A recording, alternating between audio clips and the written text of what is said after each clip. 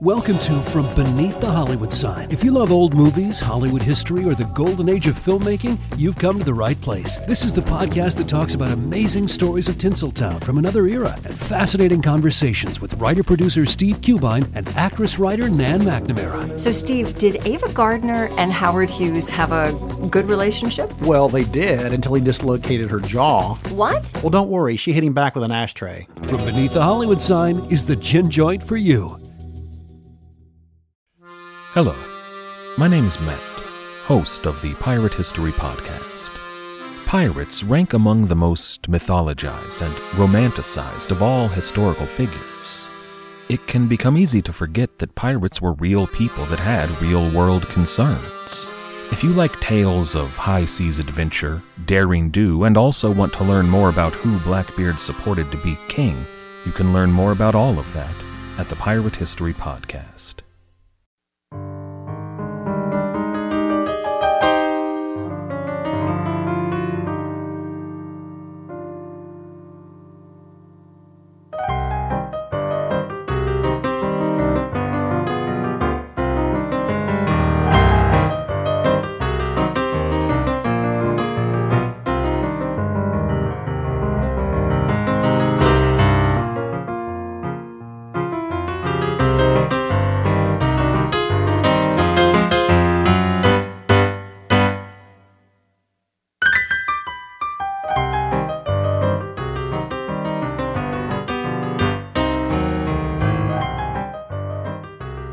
Welcome to another episode of the Most Notorious Podcast. I'm Eric Rivenes. A great interview, ladies and gentlemen, today. I was lucky to have Ellen Poulsen as my guest. She's a John Dillinger historian, the daughter of an NYPD police officer, and an award-winning author. I had a marathon chat with her about her book, Don't Call Us Molls. So long that I split it into two parts. Today's episode is all about Dillinger and some of the women that played important roles in his life, both good and bad. Now, a bit of a heads up, this isn't an episode per se about the life and times of Dillinger. Again, it's about his many female relationships. We talk in passing about things like Little Bohemia, his arrest in Tucson, and his Crown Point escape, and his death, but not necessarily all of the details. So if you don't know much about him, there are many Dillinger websites with summaries of his criminal career that you're welcome to use as cliff notes, or go watch the Johnny Depp movie again, Public Enemies, as a refresher. It's not necessary. This episode is fantastic on its own, but we don't go over his life and crimes in the typical narrative fashion that I do for the subjects of other episodes. I just want you to be prepared in the best way possible to enjoy this. And of course, buying Ellen's book, again called Don't Call Us Molls, is the perfect resource for your individual study. Now on to the interview. Ellen Poulsen, thanks so much for agreeing to do this. And thank you for having me. There are a lot of books written about 1930s Midwest bank robbing gangsters, but not the women who followed them. What prompted you to write this book? I went through a phase where I started reading all the existing books on Dillinger. It's an interest that I have had since childhood. And at one point in time, there weren't really that many books around. There was Joe Pinkston's very informative book that was published in 1962. There was John Toland's The Dillinger Days. There really were not a lot of books about Dillinger at the time that I developed my interest in reading and learning more, a deeper study, so to speak. And I noticed while I was going through the books that the women weren't really mentioned beyond a sentence here, a sentence there, one or two photos, maybe, not of everyone. And I said to myself, what about them? There's a story there. There's something that I would like to know about. I'd like to ask you about the title, Don't Call Us Molls. If you could, explain what the word moll means and how you decided on this as your title. That title comes directly out of a newspaper article that was written about one of the Dillinger Molls who were arrested in the period after the raid on the Little Bohemia Lodge. It differs as to who actually said it, but my source indicates that a woman named Jean Delaney Crompton, who was the girlfriend of bank robber Tommy Carroll, was being interviewed by a newspaper woman, and she said to the writer, "Please don't call us Molls." A moll at the time being a euphemism for a shady woman, a woman who was notorious and underworld. And it was a word that was popular with newspaper writers because it was short, it fit into a headline. And the idea of entitling the book "Don't Call Us Molls" actually came from my dear friend and colleague Bill Helmer, who co-wrote Dillinger, the Untold Story in the 1990s. He said, "Why don't you use Don't Call Us Molls?" And I said, "Bingo, that's it." And I've always been happy with the title, and I've always been glad that I used it. So your book describes the lives of both wives and girlfriends of gangsters. What are the differences between women married to hoodlums and the ones who dated them? No, that's a very loaded question, and I'm glad that you asked it because it gives me an opportunity to explore their roles a little bit. Marriage was more or less a piece of paper to a lot of these people, and being married didn't necessarily stamp a wife as a loyalist to her nefarious spouse, any more than being a girlfriend meant that you wouldn't be loyal, if you know what I mean. Some of these people were married because of alliances that had started way back in the 1920s, and then prison terms would interfere with these relationships, and very often they never really got back on track. One example that I can think of is Paula Harmon from the St. Paul gangsters, the Barker Carpus gangsters, where her boyfriend, who then became her husband, Charlie Harmon, went away to prison. And when he came back, they never really had that bond because she was hanging out and more or less acting like, if I may use the term, a St. Paul bluesy from the Roaring Twenties, you know. So they never got back on track. In contrast, you have a relationship such as Babyface Nelson's relationship to his wife, Helen Gillis. She was with him before he went into Joliet prison in the early 1930s. They had 2 small children. He escaped. She is more or less considered to have been the person that helped him escape, possibly by slipping him a gun. And she stayed with him after his escape, and she was with him until his death. Literally, she was with him on the day that he died. So you have different models here in these 2 examples of marriage, gangster style, desperado gangster style. On the other hand, you have 2 different types of girlfriends. You had Evelyn Frechette, who was a very devoted consort to John Dillinger, although they never married. You have Mary Kinder, who was loyal to Harry Pierpont. They were also Dillinger gang members. In fact, Mary wanted to marry Harry Pierpont, and they tried to marry while they were in custody. And they should have been allowed to. Nothing was holding it back. But the powers that were in charge of that proceeding in Tucson said, well, she's already married. Even though she was legally divorced, they maybe couldn't find divorce papers, and they refused to allow them to be married. So you have them, and then you have girlfriends that flew the coop.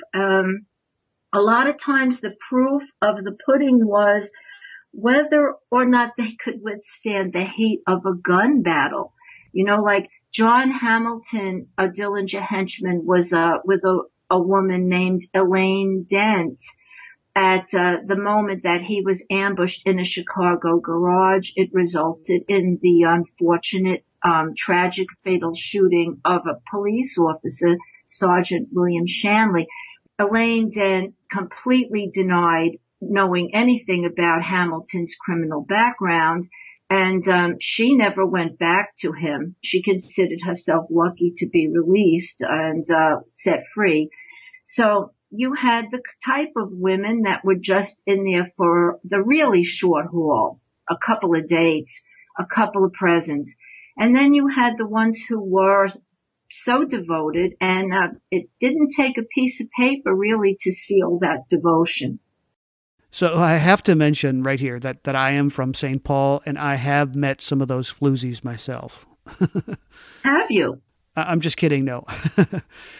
And you know, they say Minnesota nice, and I'm a New Yorker, and I've been to Minnesota, and I see how nice everybody is, and sometimes I think it's incongruous. All these gangsters from St. Paul. Yeah, St. Paul was so nice that they let criminals live in the city and didn't bother them. Under the condition that they committed no crimes within the city limits. That's right. They lived under that system, Harry Sawyer's system, and the system that allowed the Barker Carpus gang to proliferate, and also a cooling off spot for John Dillinger after he escaped from Crown Point. Yeah, John O'Connor was actually the police chief back at the turn of the century. John O'Connor, that's right. And he created the O'Connor system, or the layover system as it's better known, to keep crime down in St. Paul. And this is just a little side note, but since we're on the subject of John Dillinger, I was pretty obsessed with him once upon a time.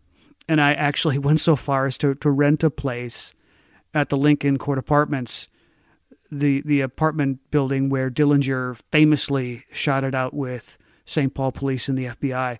Wow. And it was actually down the hall from his apartment.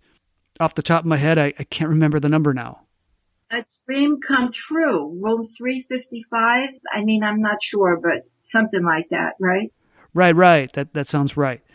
It was so much fun while living there, just imagining the Dillinger gang meeting there, Homer Van Meter and the other gang members coming up those same steps. Yes, and you know, I was there. I visited it not to go inside, but I was very surprised to see how spread out that layout was. Like again, coming from New York, a lot of things look spread out to New Yorkers because we live pretty crowded here, but it looked like a pretty long ride down that alley or easement to get into those garages where they backed out. It all seemed very suburban almost in its appearance. Yeah, absolutely. And it's so interesting that just a half a block away was the site of the Edward Bremer kidnapping by the Barker Carpus gang, which had happened only a few months before. It was very close in dates, wasn't it? Bremer was January, and that shootout was the spring, right? The end of March, the shootout was March. March 13th of 1934, if I remember right. Right. It was January, so it was a hot neighborhood. Absolutely. So you've already talked a little bit about Evelyn Billy Frechette. Could you talk a little bit more about their relationship and how they actually met? Well, you know, she was half American Indian, and you know, as an aside, I was slightly annoyed when I watched the Johnny Depp movie about John Dillinger. I love the actress who played Evelyn Frechette, Marion Cotillard. I felt, however, that the filmmakers were stressing the European, maybe because she has a French accent. It might have just been for practical reasons. She was half French and half Native American, and I just felt that in that movie they really sort of negated the whole Aboriginal nature of her heritage, you know, that she came from the Menominee tribe in Wisconsin, and that was her identity. She lived on the reservation. She never left the reservation. She never lost her ties. She ended up going back to that area of Wisconsin and living there until she died. But I'm getting a bit ahead of myself.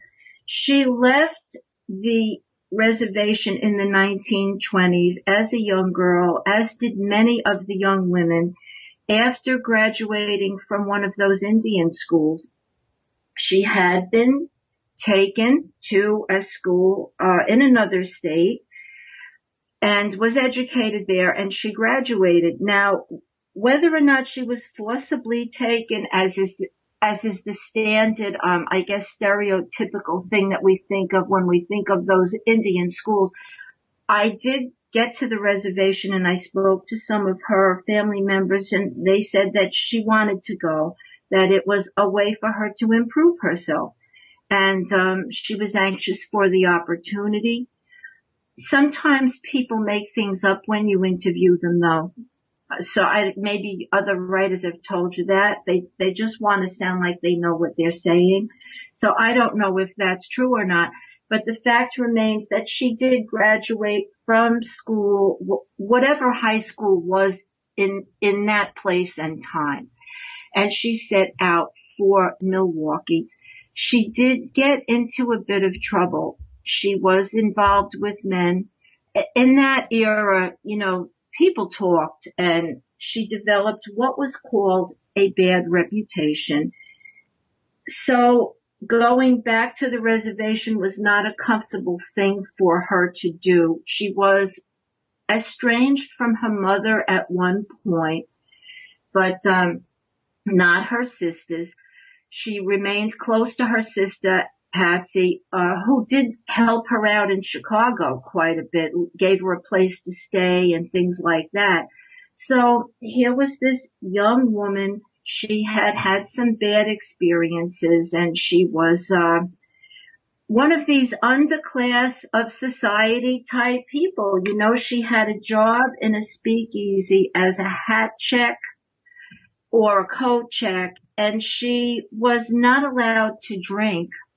Even within a speakeasy environment, being a Native American, or as they said in those days, an Indian, she was not allowed to have liquor. It was commonly thought that Indians, if I may say that, Indians get drunk or, drink like an Indian. So, some of the folklore is that Dillinger was the person who would sneak her the drinks, and that is how they got to know each other.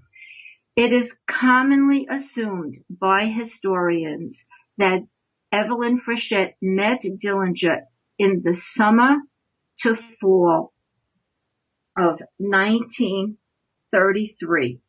Now, there's absolutely nothing to substantiate this beyond the shadow of a doubt. So this is what is generally assumed. Between summer of 33 and fall of 33, while she was working in a place called the Olympia Lounge in Chicago, she was friends with Pat Charrington and Opal Long, and they were involved with Dillinger gangsters, and that is how she met John Dillinger.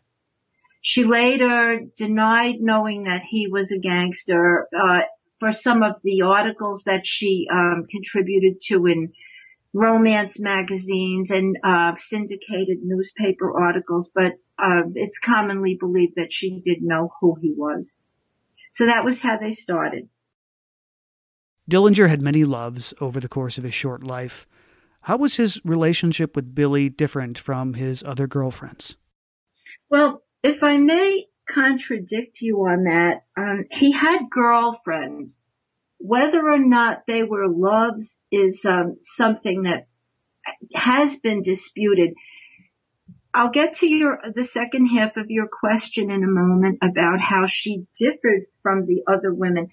But his love life was more or less characterized by his nemesis, a police captain named Captain Matt Leach, who said that everybody thinks that Dillinger was such a romantic hero, but look at the women he was going around with. One of them was a single mother who was in trouble and needed him for his money and this and that. And this police captain really put Dillinger down in that way by saying that he was not a romantic figure at all, and that when he did meet Evelyn Frechette, they were like two kids running around in a car. They didn't even act like mature adults, and a lot of disparaging remarks about Dillinger from Captain Matt Leach there. But the other women that Dillinger went out with before he was with Evelyn Frechette, I'll list them for you.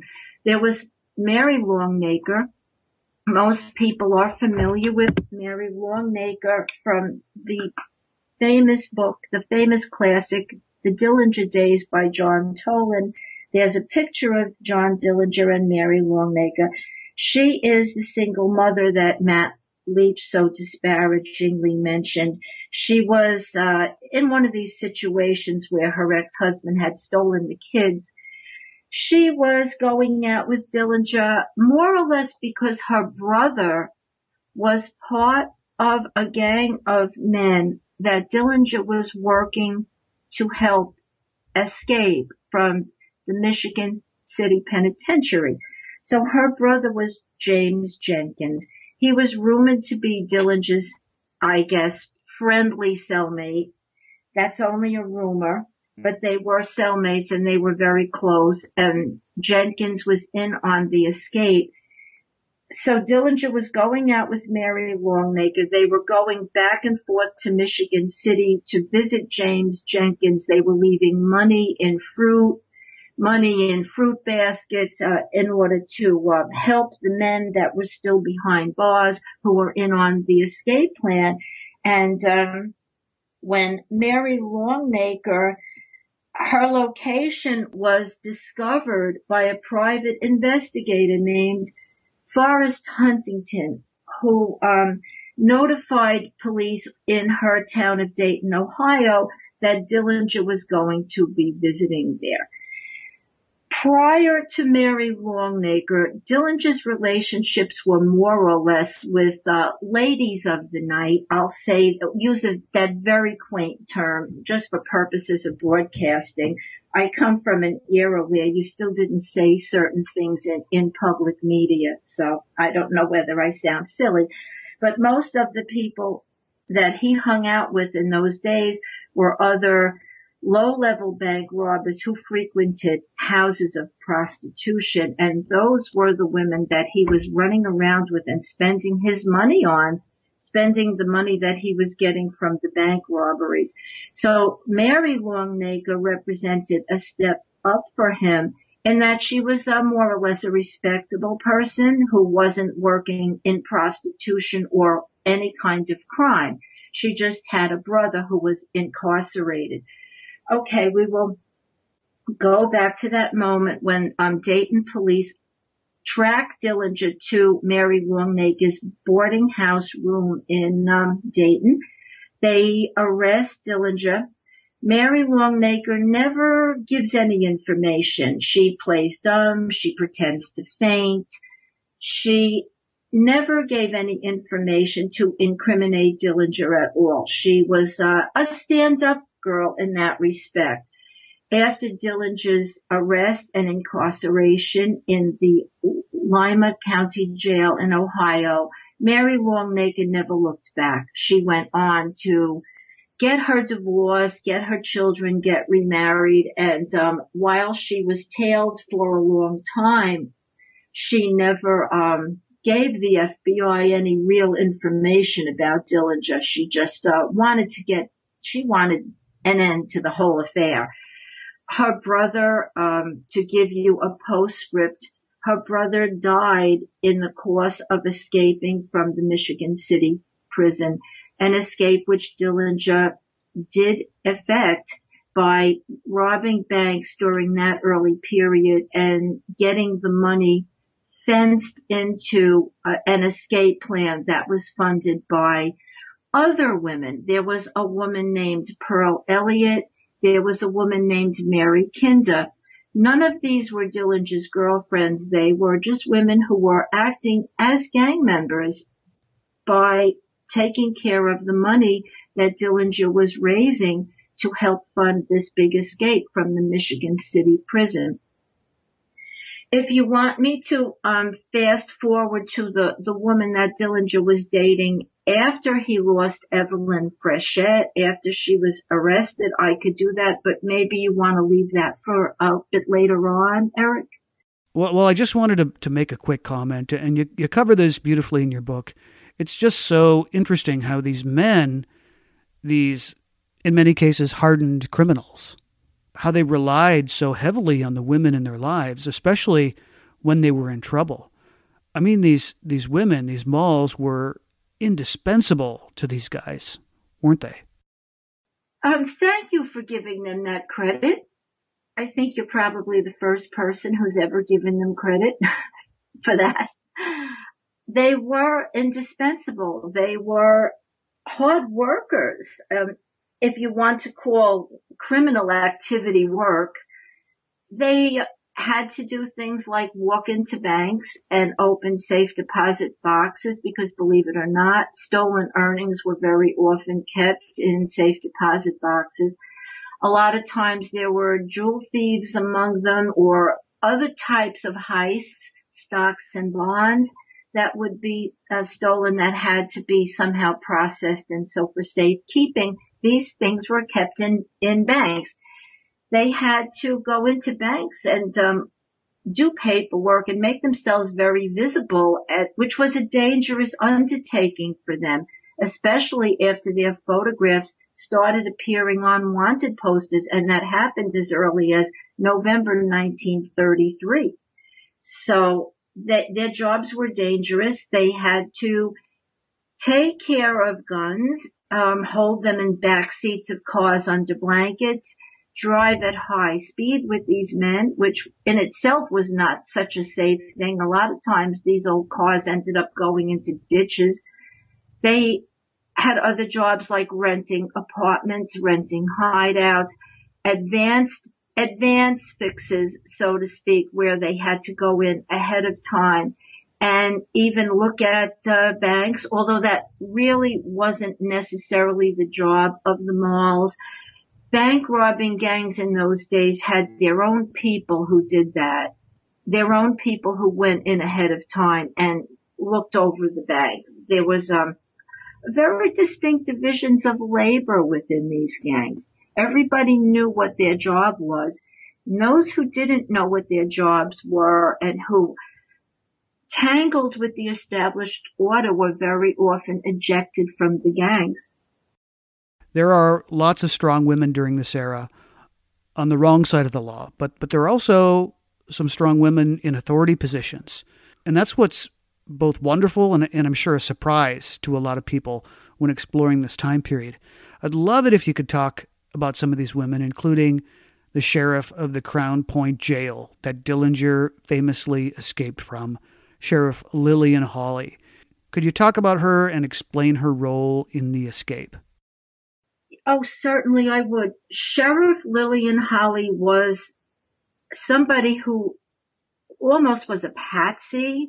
You know, I mean, if you recall the arrest of Lee Harvey Oswald after the Kennedy assassination, what did he say? I'm just a patsy. Well, Lillian Hawley really was the patsy. She was a figure who was not privy to the strange inner workings of Dillinger's escape from the so-called escape-proof county jail, and I will explore that a little bit. The Crown Point County Jail was located in Lake County, Indiana.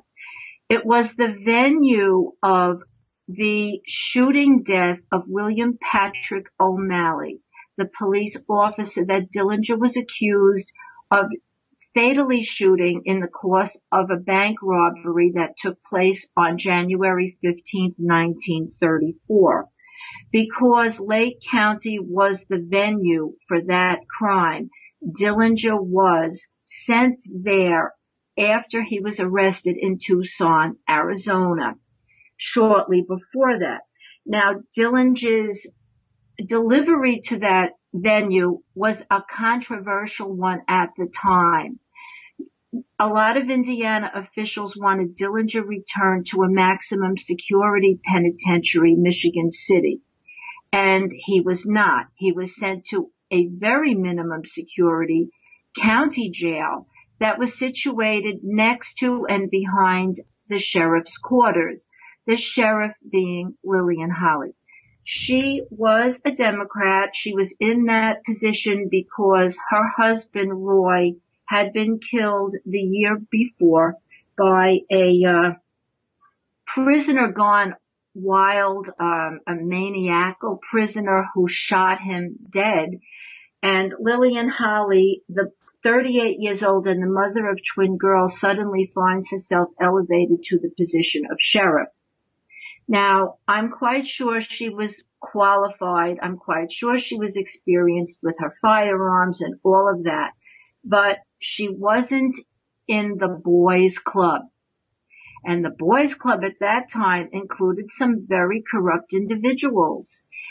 Individuals from the corrupt East Chicago, Indiana police force who had been harboring Dillinger gangsters and who had a lot at stake. And they didn't want Dillinger spilling the beans and telling people that, you know, their corrupt police department was on the fix so that notorious bank robbers could hang out in their town. So they banded together quietly behind the scenes, and a conspiracy started which would make it possible for John Dillinger to escape from the Crown Point County Jail, ostensibly with a wooden gun.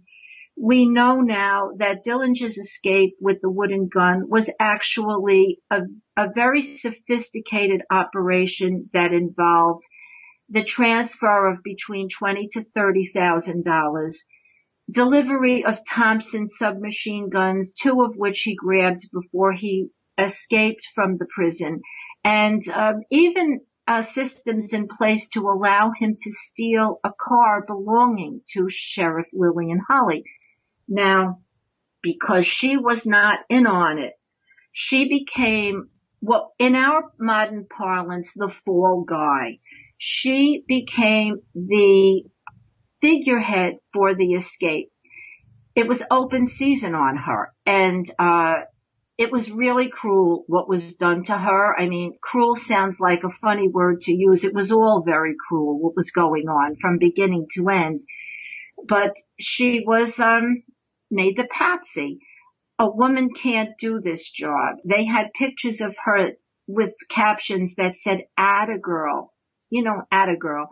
The media was merciless to her, and it caused her to more or less fold in on herself, and she never recovered from that. I mean, her position was given the following year, I believe, to her nephew, Carol Holly, who was also around that time, but not in on the conspiracy, you know. But after Lillian Holly survived that whole Dillinger experience, she lived to 103 years old, and she never wanted to talk about it again. And one noted writer actually tried to speak to her, and she said to him, "If you're here to talk about Dillinger, you can get your ass out of here." So that was exactly how she stood on it. And, you know, by contrast, there was another female police officer who was in on a lot of the things that happened during the Dillinger era, an Indianapolis police officer named Marie Grott. And she, although she was also typecast by the newspapers as the beautiful brunette, the comely brunette. I mean, the things, the words they used to describe women in those days, right?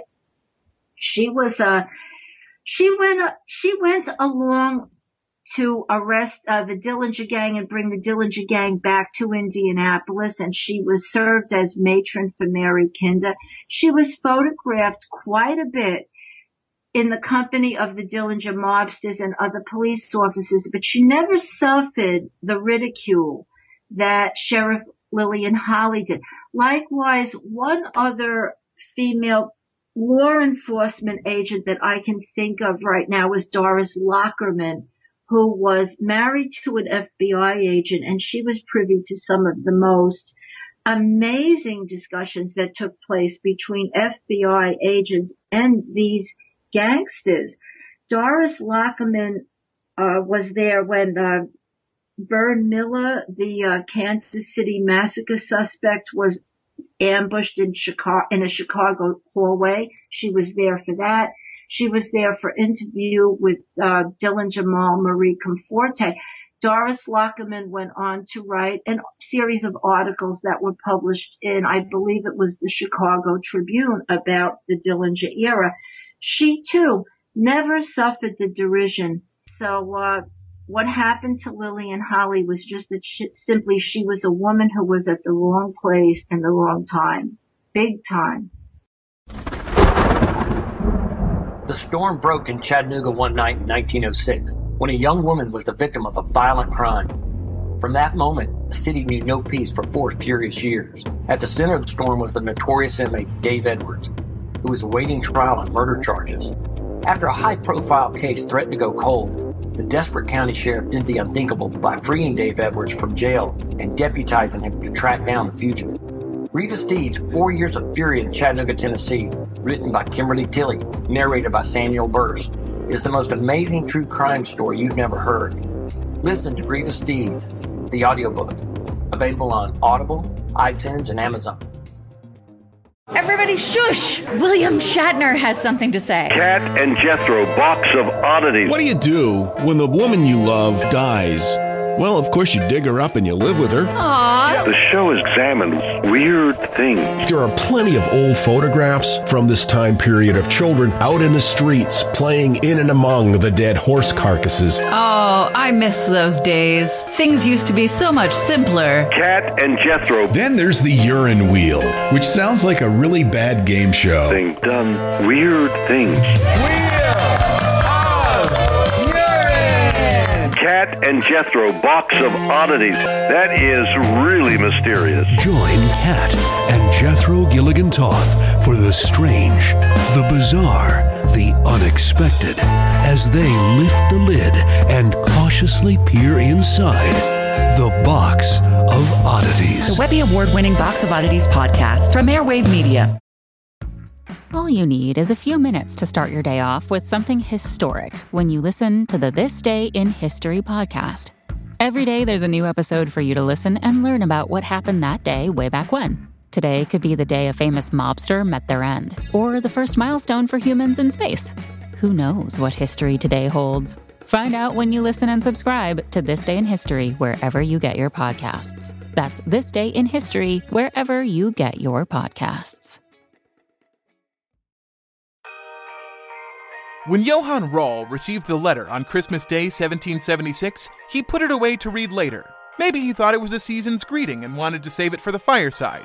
But what it actually was a warning, delivered to the Hessian colonel, letting him know that General George Washington was crossing the Delaware and would soon attack his forces. The next day, when Rall lost the Battle of Trenton and died from 2 colonial Boxing Day musket balls, the letter was found, unopened, in his vest pocket. As someone with 15,000 unread emails in his inbox, I feel like there's a lesson there. Oh well, this is The Constant, a history of getting things wrong. I'm Mark Chrysler. Every episode, we look at the bad ideas, mistakes, and accidents that misshaped our world. Find us at constantpodcast.com or wherever you get your podcasts.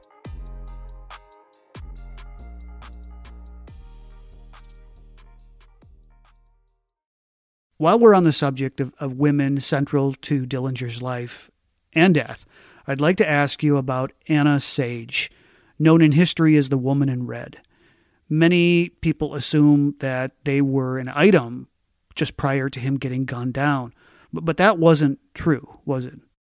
That many people assume that Anna Sage was dating John Dillinger is not true. It's probably the result of media or movies, or just the very idea that the Woman in Red would have had to have been romantically involved with Dillinger, because that statement itself is just so ripe with sexual innuendo, But Anna Sage was certainly not romantically involved with John Dillinger. I will get into her background in a second. There was another woman living with Anna Sage and John Dillinger at the time that he sought cover in her apartment approximately 3 weeks before his death. Her name was Polly Hamilton Keel. Now, after Dillinger was killed and after she came out of hiding, she was featured in a series of articles that were syndicated throughout the United States, most notably the New York Journal and the Chicago newspapers, maybe the Chicago Herald and Examiner. And she talked at length about the great romance that she had with John Dillinger. They went to amusement parks. They went to certain restaurants and nightclubs. They had so much fun. I think personally that was an exaggeration. I don't personally believe that Dillinger and Polly Hamilton were in love. She coincidentally bore a great resemblance to Evelyn Frechette, and when you look at pictures of the two of them, it's amazing how much they looked alike. But she was herself one of the girls back in Gary, Indiana, and her history was similar to that of Anna Sage, the woman in red. Both of these women came out of the prostitution rackets in Gary, Indiana, dating back to the 1920s. And Joe Pinkston, the great Dillinger historian, once said to me that he felt that the arrangement that Anna Sage and Polly Hamilton had was that Anna Sage was the madam and Polly was her one girl. It was a one or two girl arrangement there, very similar to the type of arrangements that were happening in New York City during that era. The popular concept of a brothel in our imagination, from Boardwalk Empire, the Al Capone era of a room full of gorgeous young girls. This prostitution model carried by Anna Sage and Polly Hamilton was really just one madam, one girl. And that was the arrangement that Dillinger stumbled into. So it's possible he was even paying Polly Hamilton for her escort services, but that we don't know. Now, Polly Hamilton, again, the woman going out with Dillinger before he died and living with Anna Sage, the woman in red, she had been married to a Gary police officer who divorced her because she didn't keep house. I mean, that was what was put in the divorce papers. She didn't keep house the way she should have. And that's almost something that is loaded with innuendo, right? Right. So the situation was that Dillinger was pretty desperate. He had had plastic surgery in the house of Jimmy Probasco on Crawford Avenue in Chicago. He was paying a lot of money to live in Probasco's house, and then Probasco got cold feet after the plastic surgery and kicked him out. Dillinger was very dependent on his attorney, an underworld lawyer named Louis Piquet. Louis Piquet, at that point, originated the relationship between Dillinger and Anna Sage through a third party named Sergeant Martin Zarkovich. Sergeant Zarkovich dated back to the Crown Point escape conspiracy and the corrupt town of East Chicago, Indiana, and he was the person who put Dillinger in touch with Anna Sage. So now we have Dillinger living with this woman on Halsted Street, right in the middle of the Lakeview neighborhood in Chicago. It's, to this day, a real hub. It's a great section of Chicago. It's got a lot of fun bars. At that time, it was a real hub, not very far from Wrigley Field, not very far from the Lake Michigan area of, which attracted tourists. And, so Dillinger was now the most wanted man in the nation, and he's right in the middle of a very popular area of Chicago. But he didn't have the kind of protection he really needed, and he was desperately hiding behind these two women, Anna Sage and Holly Hamilton. Anna Sage's role was more or less she would prepare meals. They went out together, and more or less she probably had a housekeeper or two. It was very common for madams to hire housekeepers to take care of the apartments that they lived in. And her night out at the movies with Dillinger actually was the catalyst for her betraying him to the FBI. And we know how that ended up. So I'd like to go back to Evelyn Frechette, if I could. Sure. She's so famous and so associated with Dillinger. He went out of his way to look after her, even after she was arrested. It was a special relationship, wouldn't you say? Dillinger and Evelyn Frechette had a very special relationship, and it's no accident that all of the movies made about Dillinger, whatever you think about those movies, they all give her a very prominent role. She was played by Michelle Phillips in The Mamas and the Papas, Michelle Phillips in the Dillinger, made in 1973. She was played, as I mentioned before, by a very big actress, Marion Cotillard, in the Johnny Depp John Dillinger. So I think it's more or less acknowledged by armchair Dillinger buffs and historians alike that Evelyn Frechette was a very important person in his life. The period following her arrest was a difficult one for him. And no, we're not giving sympathy to the devil when we say it was difficult for Dillinger to live without her. I think we're just analyzing the life and times of a notorious person. After her arrest, he did a couple of things that were far-fetched and didn't accomplish anything. He put certain people on a hit list. He put a FBI agent who was accused by her of roughing her up, Harold Reinecke. He put Harold Reinecke's name on a special handwritten hit list that he maintained. That's kind of incongruous because Dillinger wasn't a hired gun and he wasn't known for any kind of contract killings. He was barely known for shooting during the course of a robbery, let alone the Chicago and Indiana accusation. Outside of that, Dillinger wasn't ever known for deliberately shooting to kill. So here he had Evelyn Frechette's tormentor on a hit list. He tried to visit her while she was on trial in the famous Landmark building in St. Paul, but that probably amounted to nothing more than driving around.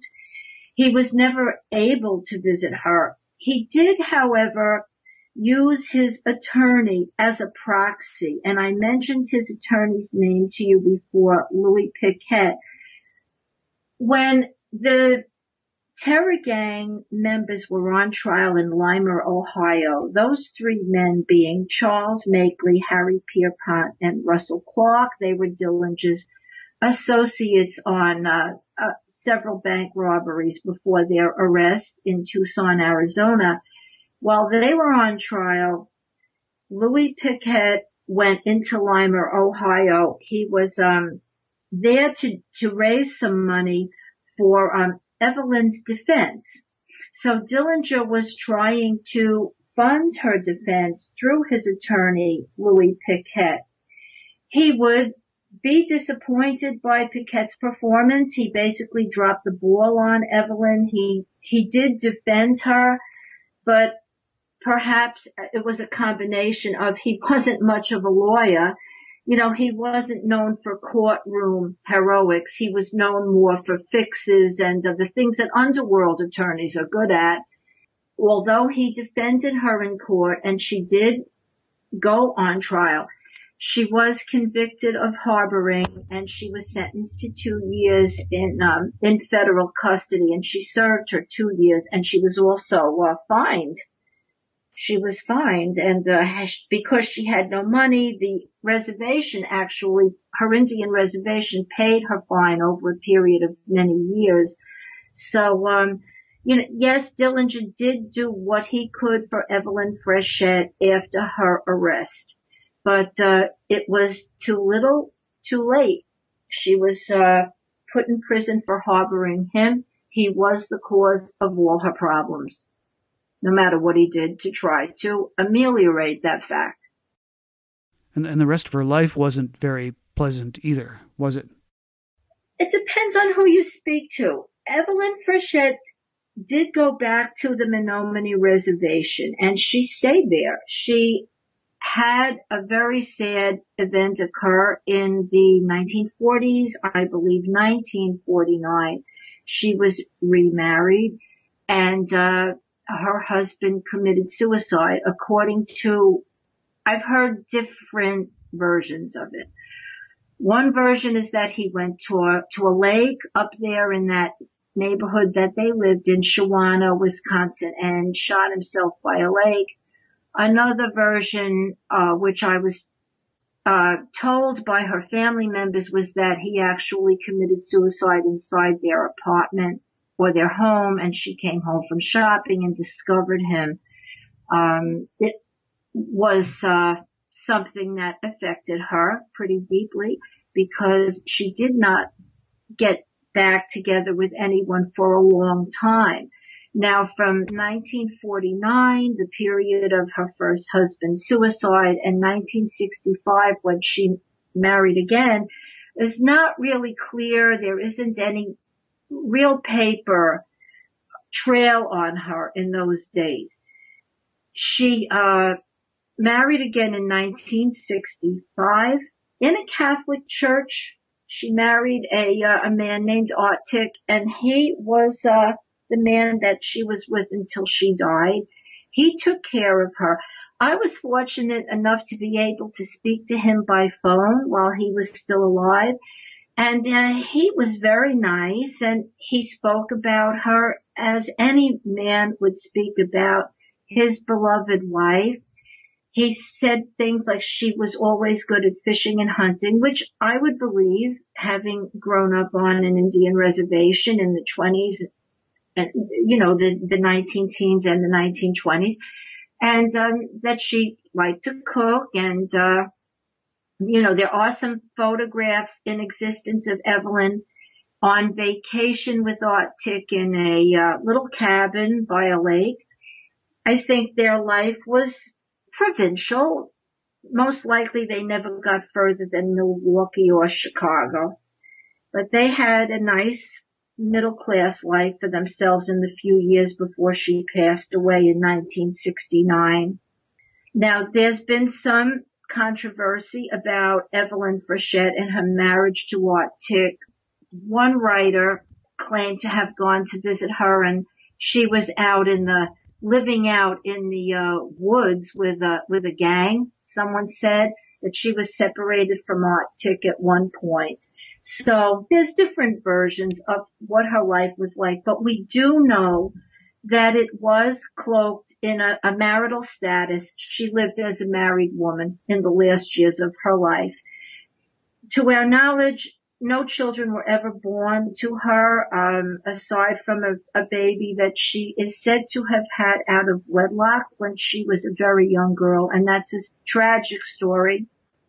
But in years after Dillinger, she never had any children. I believe Arctic had some daughters, and she served as their stepmother, but they were grown, so it wasn't a traditional stepmother relationship. It was more adult-to-adult relationship.